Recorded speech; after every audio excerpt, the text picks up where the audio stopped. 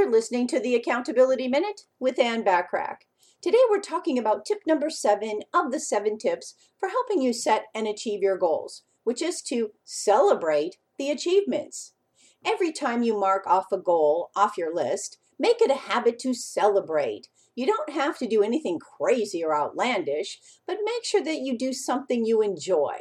Perhaps you could take your spouse out to dinner, do what I call the money dance, leave the office early, or treat yourself to a day of golf.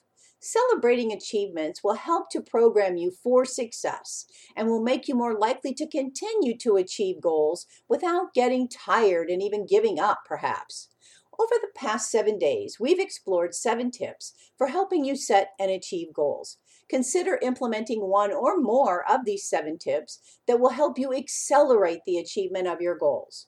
Once you've figured out exactly what it's going to take to make your goals a believable stretch, you will be closer than ever to increasing both your success and your profits on a consistent basis. And remember to download my free audio to help you focus on your high payoff activities and achieve your goals using effective time management by going to accountabilitycoach.com/landing. I appreciate you listening.